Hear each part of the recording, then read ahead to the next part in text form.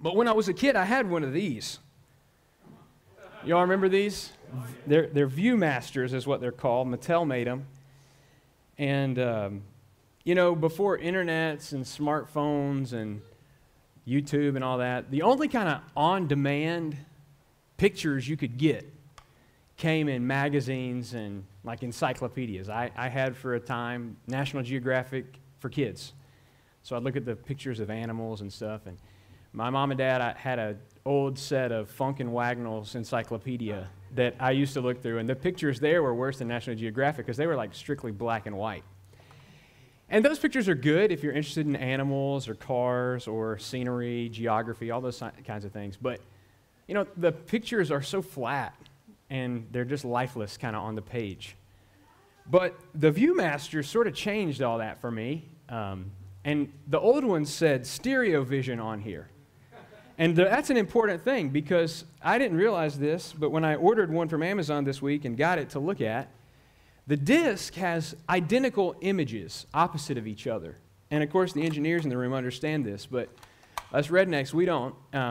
What happens is, it takes, through the patented stereo vision technology, it takes these two identical images and superimposes them on top of the other so that when you look through here to look at the rhinoceros, it's not flat, but there's some depth to it and some life. It's three-dimensional almost, and even, depending on how you do it, it looks like he's dancing, and it's pretty cool. And this week I was, waiting out my quarantine, working in the garage, couldn't smell anything, so that was good, but I was getting the contact high from all the fumes that were out there of motor oil or whatever. But it came to me, stereo vision. Stereo vision. Because this vision that Daniel has in Daniel chapter 7 really does bring two pictures together in an important way. Daniel was living in Babylon in exile, and he was surrounded by kings and princes who primarily saw the world through one lens: politics and power, schemes, military campaigns. And as a trusted advisor, I'm sure Daniel was brought in 1,000 times for questions on plans of attack and who should be elevated to what position in the empire. And us, we're living in a day when everything's political and you can't escape it. Can't say anything on the stage as a preacher without it being interpreted in 1,000 ways. So your only hope is to be an equal opportunity offender. And so just offend everybody.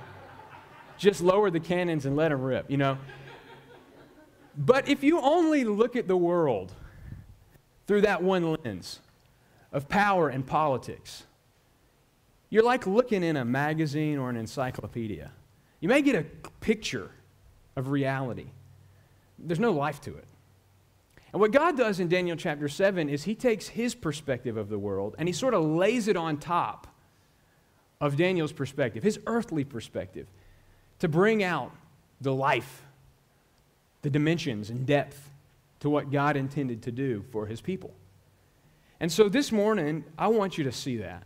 Now, I feel like it's one of those times when I just kind of want to get out of the way and let God speak. I don't think I'm going to do justice to what this passage has for us, but if we get anywhere close to my target, you'll know this, that we'll be faithful for the future if we see how God has evaluated human dominion and replaced it with the kingdom of his Son.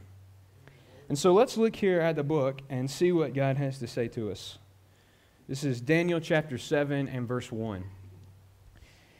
In the first year of Belshazzar, king of Babylon, Daniel saw a dream and visions in his mind as he lay on his bed. Then he wrote the dream down and related the following summary of it. Daniel said, I was looking in my vision by night, and behold, the four winds of heaven were stirring up the great sea, and four great beasts were coming up from the sea, different from one another.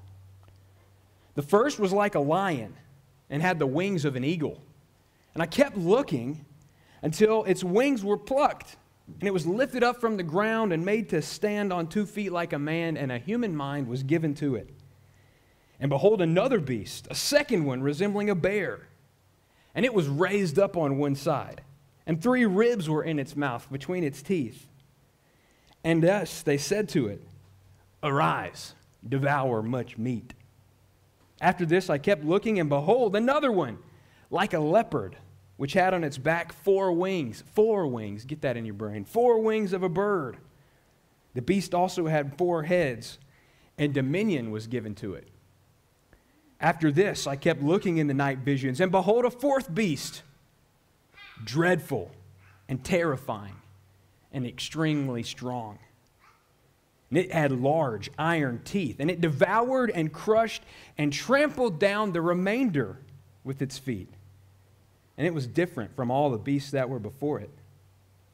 And it had 10 horns. While I was contemplating the horns, behold, another horn, a little one, came up among them. And 3 of the first horns were pulled out by the roots before it. And behold, this horn possessed eyes, like the eyes of a man, and a mouth, uttering great boasts. I kept looking until thrones were set up, and the Ancient of Days took his seat. His vesture was like white snow. That's his robe, like white snow. And the hair of his head was like pure wool. His throne was ablaze with flames. Its wheels were a burning fire, and I love this. A river of fire was flowing out and coming out before it. Thousands upon thousands were attending him, and myriads upon myriads were standing before him. And the court sat, and the books were opened. Then I kept looking, because of the sound of the boastful words which that little horn was speaking. And I kept looking again until the beast was slain, and its body was destroyed and given to the burning fire. As for the rest of the beasts, their dominion was taken away, but an extension of life was granted to them for an appointed period of time. And I kept looking in night visions, and behold, with the clouds of heaven, one like a son of man was coming. And he came up to the Ancient of Days and was presented before him. And to him was given dominion, glory, and a kingdom, that all the peoples, nations, and men of every language might serve him. His dominion is an everlasting dominion which will not pass away, and his kingdom is one which will not be destroyed. As for me, Daniel, my spirit was distressed within me, and the visions in my mind kept alarming me. I approached one of those who were standing by and began asking him the exact meaning of all this. So he told me and made known to me the interpretation of these things. These great beasts, which are 4 in number, are 4 kings who will arise in the earth. But the saints of the highest one will receive the kingdom and possess the kingdom forever, for all ages to come. God's people said? Amen. Amen. Now, this 7th chapter marks the beginning of the second half of the book, Daniel. If you're with us this fall, you probably remember the first 6 chapters, how they told the story of Daniel's life in Babylon, the great stories of fiery furnaces and lions' dens. And we kind of got a good picture of what Daniel's 70 years of exile looked like. But here in chapter 7, we sort of revert back in the timelines. The first year of the king Belshazzar, 50 years after Daniel has been taken captive to Babylon. And Daniel starts to get visions, special revelatory unveilings of what God is doing in the world. The last half of the book contains 4 of those visions. And each of them revolves around one specific set of events. The events that we just read in chapter 7 and that we're going to see the rest of next week. Each of the other visions is the first. Each of the other visions sort of zooms in on an aspect of this one vision to sort of open it up and explain it even more. Because the deal is this. Daniel knew that an end to exile had been promised, but he was wondering how exactly it would happen. And God gave these visions to give Daniel an assurance that it would happen in God's time and in God's way, so that his people would have hope as they trusted in him. You might have noticed chapter 7 is difficult and challenging because of all the vivid images of beasts and seas and thrones and angels, and we're going to work through those. And since this book was written, the Jewish rabbis and Christian scholars, they have spent thousands of hours trying to explain it and have debated it to no end. And perhaps you've heard sermons or read books about Daniel, seen movies about these apocalyptic visions. and all the visions and images are a little too much for you to bear. Well, I kind of was there with you, wrestling with this stuff, talking to pastor friends of mine. How do you handle these things? Most of them said, hey, just breeze through quickly and be general, not too specific. But I'm young and dumb, and so I'm going to give it to you the way I see it, the way I understand it. And I don't want us to get bogged down in the images, but to receive the message that God conveys through it. And if we do that, I think the first thing we'll see is that human dominion is expressed in subhuman and disordered ways. Obviously, the major feature of chapter 7 is this train of beasts that emerges from a sea. Daniel says he sees this great sea, an endless, limitless ocean. It's not the Mediterranean Sea or the Pacific Ocean or any kind of body of water that you or I might could visit. This is a symbolic sea that I believe represents all the mass of humanity, whom Isaiah says in Isaiah 11, the thundering of many peoples, they thunder like the thundering of the sea. As Daniel looks out on the sea, symbolizing humanity, this train of beasts comes forth. And each of them is different from the one it follows, and they kind of get worse as things progress. Stranger and stranger and stranger. And I think that is an important feature of these beasts that we have to understand. The first one's kind of normal. Out comes a lion. Lions are noted for their ferocity and their majesty. Across the world, they're the king, right, of the animal kingdom. But this lion had the wings of an eagle on its back, which I believe symbolize its swiftness in flight and its ability to attack its prey wherever it would like. Of course, a major feature of the lion is that it doesn't stay a lion, but somebody from somewhere comes down and plucks its wings off its back, stands it up on its hind legs, and gives it the mind of a man. Kind of normal, given what follows. Right? Because this second beast is strange. A bear, it's grotesque. I like the way Daniel describes it. He says, it was raised up on one side. Now, some scholars think this means that the bear is on its hind legs, ready to pounce. But to me, if God was trying to communicate that to us, I think he would say it was standing on its hind legs, like he'd done before. Instead, it's like haunched over, leaning over, one side higher than the other. And in its mouth are the leftovers from its last meal, the unconsumed rib cage of its last victim. And the voice says, arise and devour much meat. Now, a third beast comes out, a leopard, also noted throughout the world for its strength and ferocity as a predator. But this one has 4 wings, not 2 wings, which is strange, a hybrid, like a griffin of myth. This one has 4 wings. And not just 4 wings, but 4 heads that are turning all different ways. And I believe those 4 wings and 4 heads symbolize its ability and desire to control and feast on prey in every direction, front, back, side to side, north, south, east, and west.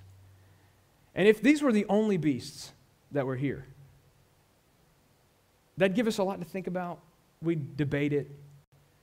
But then this 4th beast comes out. It's so terrible. It defies even description. We're not even told what kind of animal it looks like, just that it's different than all the rest. And it's terrible. It has iron teeth.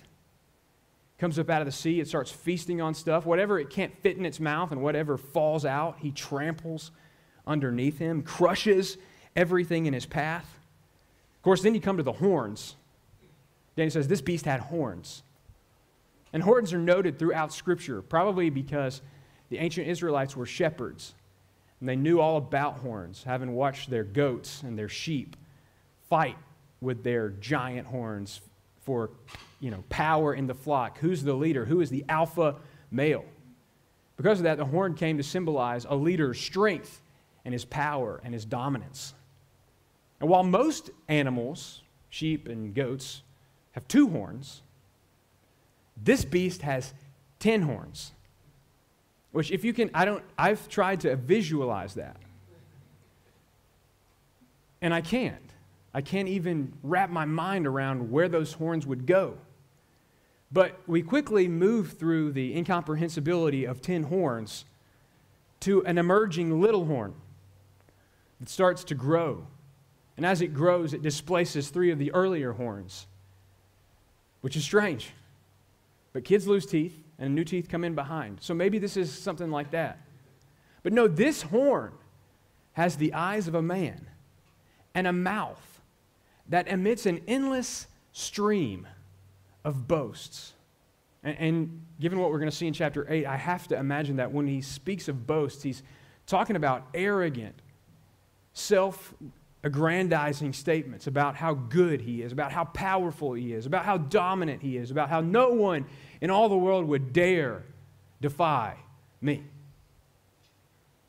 And so Daniel stands there looking at these beasts. He says they were disturbing to him. These beasts were disturbing, and he was anxious about them. Because here's the deal. Had these beasts simply been the grotesque characters of a nightmare, he could have pinched himself, woken up, oh, just a dream, I'm good.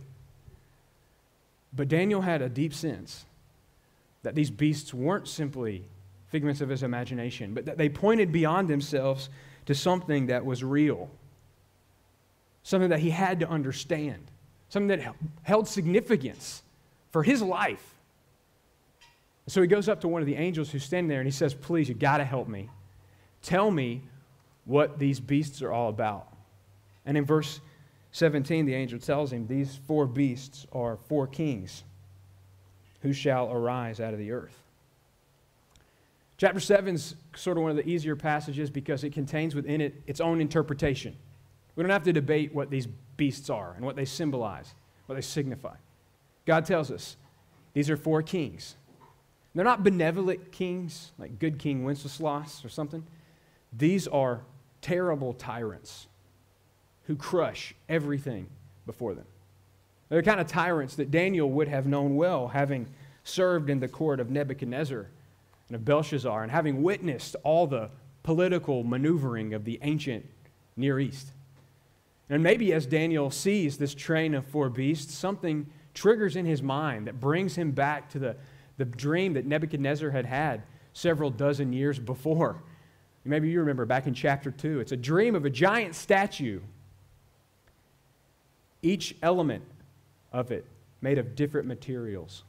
A head of gold, a torso of silver, legs of bronze, feet of iron and clay.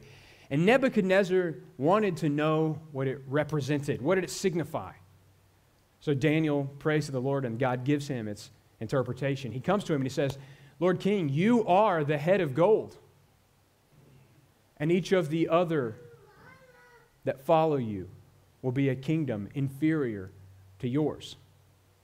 Right? Each the head, gold, good, got it, Nebuchadnezzar. Silver, a king that's going to follow Nebuchadnezzar. Legs of bronze, got it, king that's going to follow that other guy.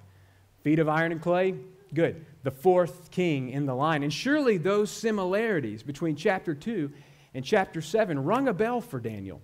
Maybe he knew that these things corresponded to one another. Maybe Daniel thought that what was happening here in these 2 visions was related. I think so. The 4th beast of chapter 7 is described as having teeth of iron and devouring and breaking in pieces and stamping whatever was left with its feet.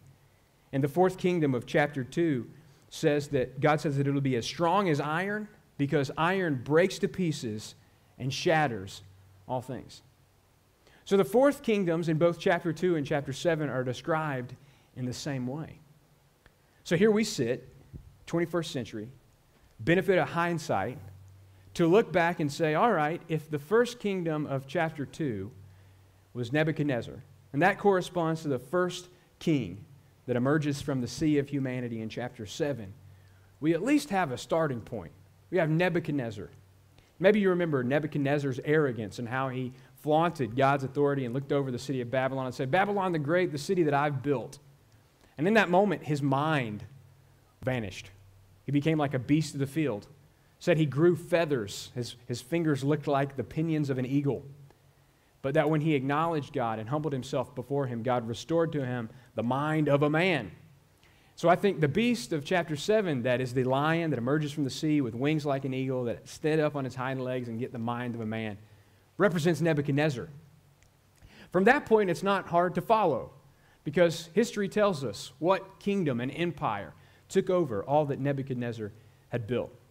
Is the Persian Empire, led by Cyrus, who had combined his Persian Empire with the empire of his grandfather, the Median Empire. We call it the Medo-Persian Empire. And I think that's the second beast of chapter 7, with an elevated side. The elevated side is the Persian side, Cyrus's side. The third kingdom followed the Medo-Persian empires, the Greek kingdom of Alexander the Great. Alexander the Great conquered more territory in the ancient world than any empire or kingdom that had come before it, and he did it all in less than 10 years. He defeated the Persians in 1 year, and 8 years later, his soldiers rebelled against him. Amazing. Swift. Like a guy's got 4 wings going in any direction he wants. Ferocious in his military capabilities. The last kingdom, then, must be the Roman Empire, who conquered the ancient world. I mean, Europe, Asia, Africa, the Middle East. Maybe you know they ruled with an iron fist, crushing every sort of opposition until, lesson to be learned from history, their own decadence brought them down from within. So there are the 4 kingdoms of Daniel chapter 7. And to readers like us, living as we do at the end of the age, looking in the newspapers, trying to figure things out, the identification of these beasts seems like the primary takeaway. You know, it's like what we really want to know. Who do these beasts represent and what are they all about? But that wasn't the case for Daniel. Right? You may have noticed that God doesn't identify the beasts by name. Instead, he just paints this picture of kings in general, of kings in outline, of what human dominion is all about. And he tells us that human dominion is fundamentally disordered and beast-like. Each of these kings possesses dominion over their little corner of the ancient world for their specific period of time. And we know that God had given them that. This vision tells us that both their dominion and the time in which they rule is under the supervision and direction of God. And it's been that way from the beginning. You know, in the very beginning of the world, you know, and y'all know I go back to Genesis 1 all the time. It's so fundamental. You think about this. God made mankind, and he blessed them. Genesis 1:28, be fruitful and multiply and fill the earth and subdue it, and have dominion over the fish of the sea, and over the birds of the heavens, and over every living thing that moves on the earth. God created man to have dominion. And in his created condition, you could imagine what that dominion would look like. Adam, working and keeping the garden, tending to it, extending God's rule and reign over the face of the earth so that the glory of God covered the face of the earth like the waters cover the sea. That was Adam's goal. That was Adam's intention. That was the purpose for which Adam had been created, to exercise dominion. And yet, because of Adam's sin, the exercise of that dominion, which was meant to exalt God and lift him up and extend order over the face of the earth, has become disordered. And rather than having dominion over the creatures and the beasts of the field, man becomes like a beast himself. Broken, fragmented within, unable to connect with the God who loved him and created him for such a purpose. If you trace it through Scripture, it's not hard to miss the disordered dominion that mankind takes. Maybe you're reading through the Hungry for the Word Bible reading plan this week, and you read the story of Lamech, chapter 4 of Genesis, who boasts to his 2 wives, oh, if Cain's vengeance is 7-fold, Lamech's is 70 times 7. A man insulted me, a young man slapped me across the face, and I killed him. That's not justice. That's not eye for eye, tooth for tooth. That's disordered dominion. We get to Genesis chapter 11, we see mankind assembled at Babel, the great predecessor of Babylon the Great, not exalting the name of the Lord, but building a monument to their achievement so they make a name for themselves. That's a disordered dominion we're talking about. The disordered dominion that led Pontius Pilate, the Roman governor of Jerusalem, to give in to the Jewish religious leaders' wishes, hand over Jesus Christ to be crucified. That's not justice. That's not equity. That's disordered dominion. The disordered dominion that we saw this week in the news. The dominion that's aggressively taken by angry and destructive mobs is an affront against the holiness and justice of God, just as silencing and shaming one's political opponents is disordered dominion. Neither are right. Neither exalt God. Instead, it's an aggressive me versus the world attitude. And that's what Daniel's vision in chapter 7 is all about. It portrays what we know in our heart of hearts, see play out across the world every day and in human history, that human dominion is exercised in subhuman and disordered ways.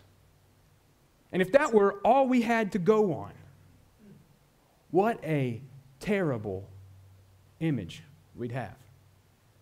But thankfully, we have stereo vision. And God comes in and provides His perspective. You think the world's all politics? Let me show you what's really going on, Daniel. And we see next that God has judged human dominion, and its days are numbered. Now, almost immediately after this chaotic stream of beasts come out of the sea, Daniel's attention is drawn to the serene environment of the heavenly courtroom. You may even notice in your Bible that it's not just prose written like a paragraph. It's set off in the margins as if it's poetry. God's drawing our attention to something. Your world's a mess and chaos. Look to me. I reign in perfect order. Of course, the first thing Daniel sees is a throne.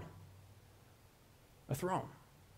Now, we read the word court here. The court was seated, and we imagine the judge high above his bench, witness stand over here, the lawyers back there, the bar behind him. That's the kind of court we imagine. But the court Daniel sees is one he would have known well, the one he'd served the last 50 years of his life in, the court of a king who has his throne at the center of the room, and all his nobles and princes are gathered around him on their thrones, and they're all together to exercise control over this kingdom as he rules and reigns over everything. That's what Daniel sees. He sees God in his heavenly throne room. Of course, God's throne draws his attention pretty quickly. There's fire on it. It's a flaming fire. His wheels are made of fire. From it flows a stream of fire. I imagine the flowing stream of lava that comes out of a volcano or the tip of a blowtorch. That's what I imagine when I think of a river of fire. And throughout Scripture, fire represents God's presence, which is at the same time both like inviting and attractive. And so you think of things like when Moses saw the burning bush, and he's like, whoa, that's a bush on fire not being consumed. I got to go check that out. He was drawn in, drew near to the fire of God's presence. Or like when Israel was led out of Egypt by a pillar of fire by night, God assuring them of His presence with them and His leadership before them. So it's inviting, attractive, but at the same time, it's dangerous. Like when fire came out of the tabernacle, when people came before the Lord in an irreverent and unworshipful way. That's what this fire is all about. But of course, on the throne is what's most important. Daniel sees God Himself, of course, looking like an elderly and regal king, one who's reigned a long time and has the white hair and beard to prove it. Of course, his robes are brilliant white as well. Both of those, the white hair and the white robe, symbolizes God's purity and His holiness. Right? And around Him are thousands and thousands, myriads and myriads of angels who have joined with Him for judgment. So before Him, He has His books. The books that Moses says He keeps a record of each of our days. The books that David says He keeps count of all the tears we've cried. The meticulous, personal, detailed knowledge God has, not just of the world, but of each person who has ever and will ever live on it. The book's not open to Daniel's page or to Judah's page. The books are open to the pages of these kings that the beasts represent. And particularly, God's zooming in and highlighting the account of this fourth beast. So as Daniel's taking this scene of the heavenly courtroom ready for judgment, all of a sudden, that little horn, endlessly spewing and spouting all kind of vile and arrogant boasts, is struck dead. His body's dismembered, destroyed.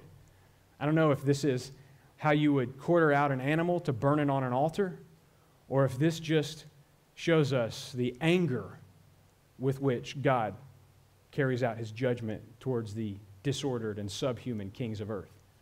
But in either case, the body's immediately caught up in flames and burned.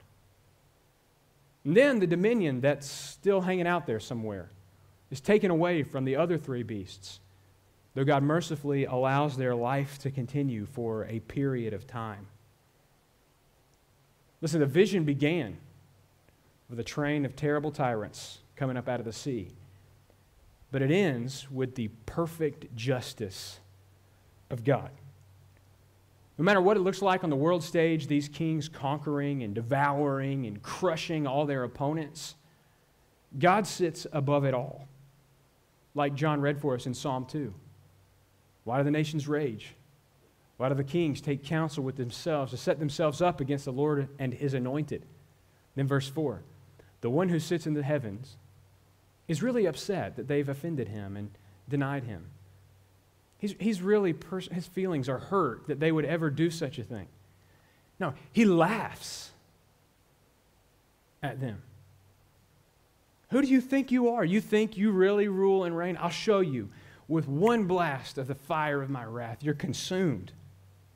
Oh yeah, human kings and politicians believe they can go on scheming, manipulating, aggressively seizing power, and they'll never face any repercussions. And if you look at it, two-dimensional, like Funk and Wagnalls, that's the way it appears. I mean, what could Daniel do to defy Nebuchadnezzar or Belshazzar? They say the word, you're thrown into a furnace. They say the word, you're in a lion's den. What could he do? What could Judah do? Oh yeah, they once had a great history. A wonderful king named David and his son Solomon built a wonderful temple. But now they're dispossessed and scattered in the world without a homeland. What could they do against the greatest world powers that had ever been known? Nebuchadnezzar, Cyrus, Alexander, all the Caesars, they were without a doubt in their generation the most powerful and masterful manipulators of world politics. What could anyone do? No kingdom could defy them. Nobody stood a chance against them on the battlefield. They saw what they wanted and they took it by force. And then we're here where we are, 2021. Kind of looks the same. How could God's people ever get an upper hand on a political system, internationally, nationally, take your pick of really the scope of it, a political system that, we're not scandalized by scandals. We expect almost every prominent elected official to be a self-serving degenerate who doesn't care about the people they serve. That's kind of the feature of the system, not a flaw. So what are we going to do against that? How could 65 people gathered in a sanctuary ever stand up against the kingdoms of the earth? And then we come to Daniel 7. And everything sort of fits together, and the depth to God's way in the world becomes clear. Yeah, human dominion is exercised violently, oppressively, bestially, subhuman ways. But God is in control, and he has evaluated, judged them, and their days are numbered. Because the most important two verses in this first section, verses 13 and 14, because the fourth beast handed over to be burned, and all of a sudden Daniel's attention is caught back to the other scene, the heavenly courtroom where God sits in perfect serenity, peace, and calm. And another figure appears, this time not emerging from the sea, but appearing in the clouds. Not a beast, but a son of man, a human as we were created to be. And he doesn't walk into the throne room. He rides in on the clouds, and this is a beautiful, beautiful picture that we think of like transportation of the Jetsons in their hover cars. But in the ancient Near East, it's an actual thing in the scholarly literature. Cloud riders. Cloud riders. It's a common image in the ancient myths. Baal was known as a cloud rider. He was a storm god. And so when you needed rain, you prayed to Baal because he'd bring rain. And that's understandable why a people living in an arid environment would worship a god who's supposed to bring rain. But it's not just Baal. Yahweh is also depicted in the Old Testament as a cloud rider, like, for example, in Psalm 18, when the psalmist praises Yahweh who made darkness his covering and thick clouds dark with water. God arrived on behalf of his people on a cloud, in a thundercloud. Isaiah, in Isaiah 19, says that God came in judgment to Egypt riding on a swift cloud. And so here comes this Son of Man, not walking in, strolling in, not crawling his way in, but riding in like God to the throne room of heaven. And when he gets there, the angel, I imagine a trumpet blast, he's announced, it says. And you imagine what that would have been in an ancient court, the trumpet blast, now presenting to you the Son of Man. And God takes the dominion that once was passed from human king to human king to human king to human king, exercised in violent, oppressive, disordered ways, and he hands it over to him. You take it. See if you can do anything with it. Daniel says this dominion is not like the dominion that came before. Not a dominion that's passed from person to person to person, from one corner of the ancient world to the next, but it's taken up in him for all peoples. It's an everlasting dominion which will never pass away. A dominion over all peoples, nations, and languages. His time is not bound to be followed by another king, another beast, like Nebuchadnezzar's statue or like the beasts in the train out of the sea. Instead, his dominion lives forever. See, Daniel's dream, his vision, doesn't just depict the geopolitical maneuverings of the ancient world, like we're looking at Funk and Wagnall's encyclopedia trying to figure out which emperor followed Cyrus. It's not about that at all. Instead, it describes the great act by which God judges human kings once and for all and establishes a new kingdom in the Son of Man. And so the important thing for us today is understanding who this Son of Man is. And I think you probably know. The Jewish rabbis debated it. They saw something of divinity in the Son of Man who rides on the clouds like only God can do. And they thought maybe someday this Son of Man would be the exalted Messiah that God had promised to David, who was going to reign on his throne right next to God, just like he had said in Psalm 110, "The Lord said to my Lord, sit at my right hand until I make your enemies a footstool under your feet." So they debated, they wrote letters. One scholar says that it was the constant opinion of all the rabbis, even up through the Middle Ages, that the Son of Man in Daniel 7 was the Messiah. Of course, we come to the New Testament, the authoritative, inspired Word of God, which tells us exactly what to understand, and we don't have to speculate or debate. We know 100% who the Son of Man is. Son of Man was Jesus' favorite title for himself.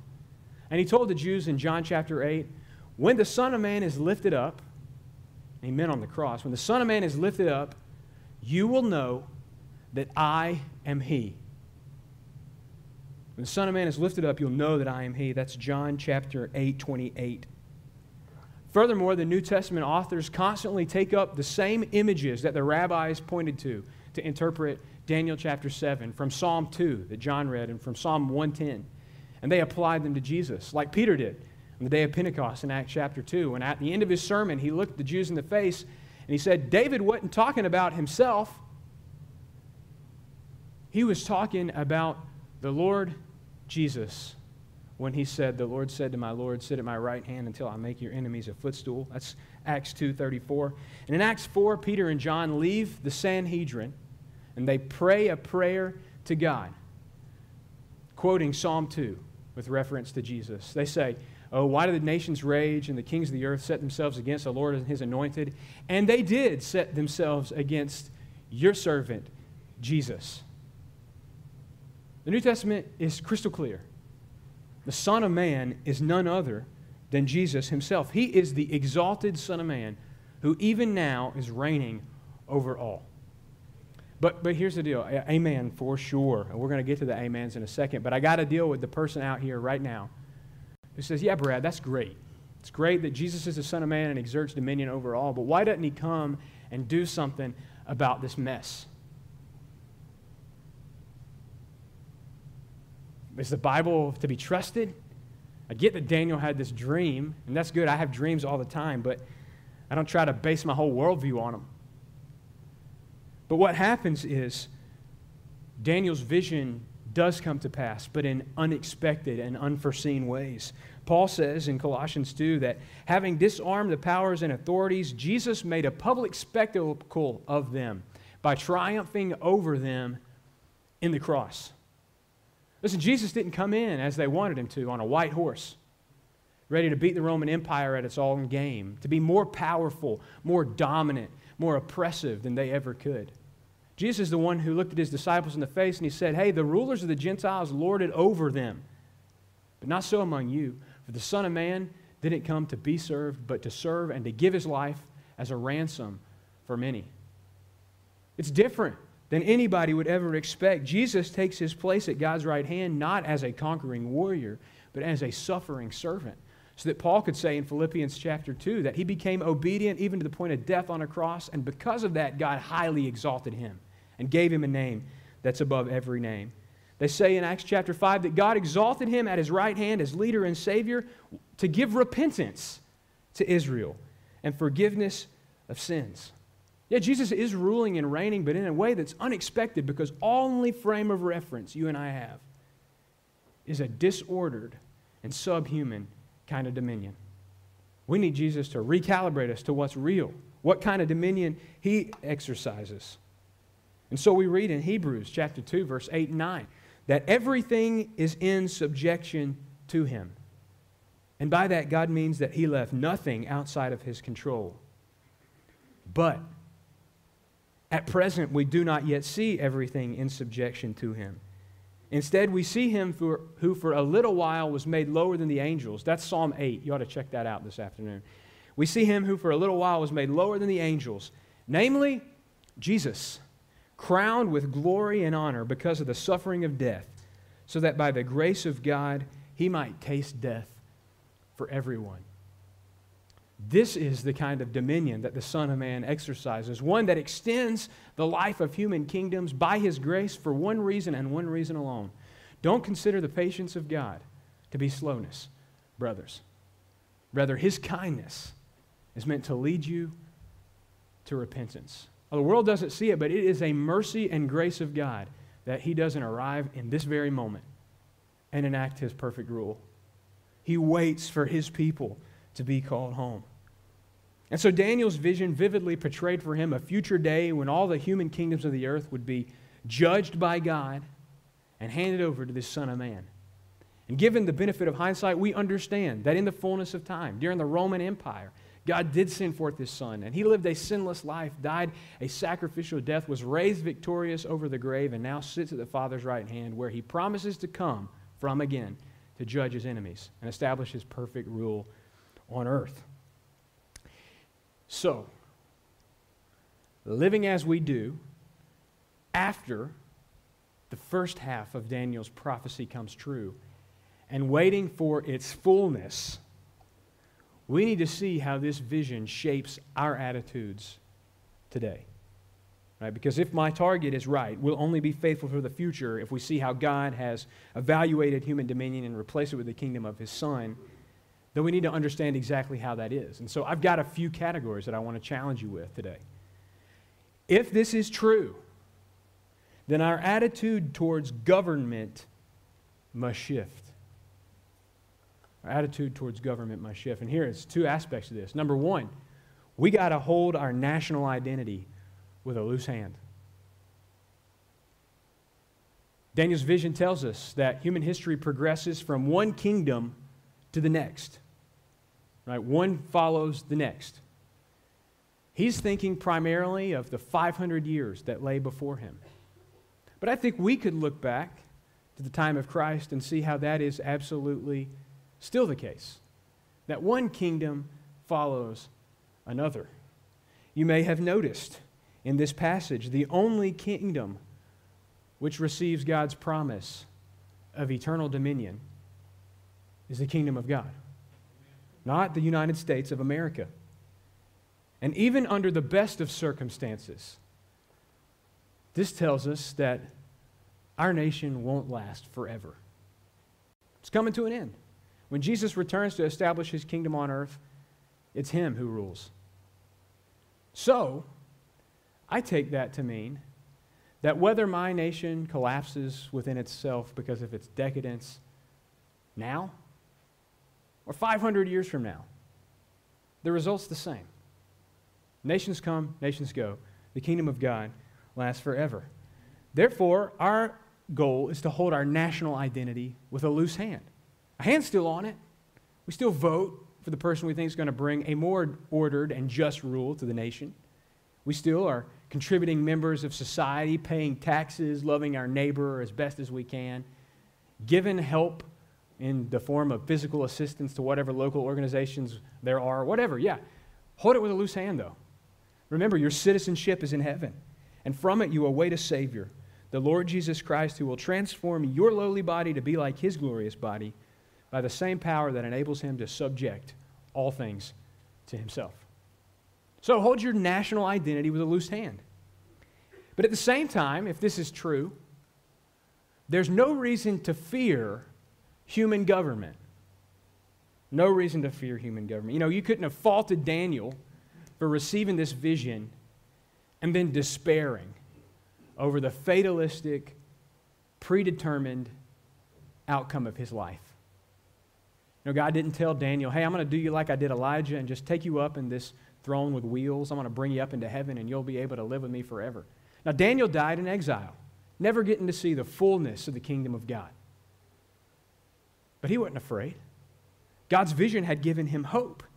He knew that it didn't matter how nasty human kings got. In the end, God wins.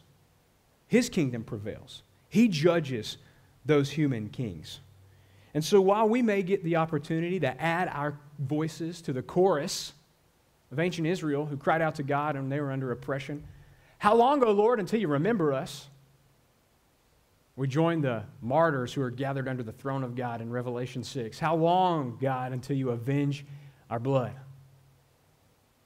We know he will eventually in his perfect time. And so there's no reason to fear. Jesus told us in this world, this 2021 world, you'll have tribulation. But take heart, I've overcome the world. So if human dominion has been judged, evaluated, its days are numbered, Jesus is ruling and reigning, hold the national identity in a loose hand and don't be afraid of whatever is coming. But two, it shifts our mission to the world. If it's true that Jesus is already ruling and reigning, it brings a different sort of flavor to what he told his disciples in Matthew 24 when he was telling them about the end of the world. And he said, this gospel of the kingdom will be preached to the ends of the earth, and then the end will come. Matthew 24:14. This gospel of the kingdom, the good news of the kingdom, will be preached to the ends of the earth. We don't go to the world saying, hey, you guys, I've got this new kind of thing you might want to try on for size. See if God can't make your life better or something. See if he can't deal with your anxiety or your depression, or see if he can't deal with your disordered marriage. See if he can't help you parent your kids better. No, we go announcing Jesus has judged all human authorities, and he is seated at the right hand of God where he's perfectly ruling and reigning and bringing all things to its appointed end. And you better get ready, because you can bow to him now and confess him as Lord, or one day you will feel the full heat of the streaming fire of his wrath. So we go in the world to preach the gospel of the kingdom. King Jesus is ruling and reigning, calling people everywhere to do as Paul said in Romans chapter 10, to confess with your mouth that Jesus Christ is Lord. Shapes our mission to the world.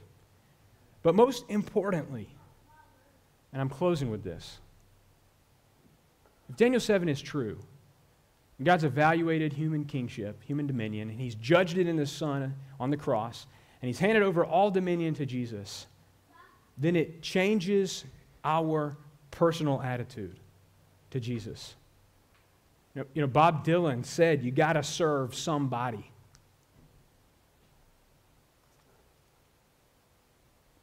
Choose this day whom you will serve. Will you give your life to the King of Kings, the Lord of Lords? Will you live for Jesus? I always say that. Will you live for Jesus, which means will you live for His glory, not your glory?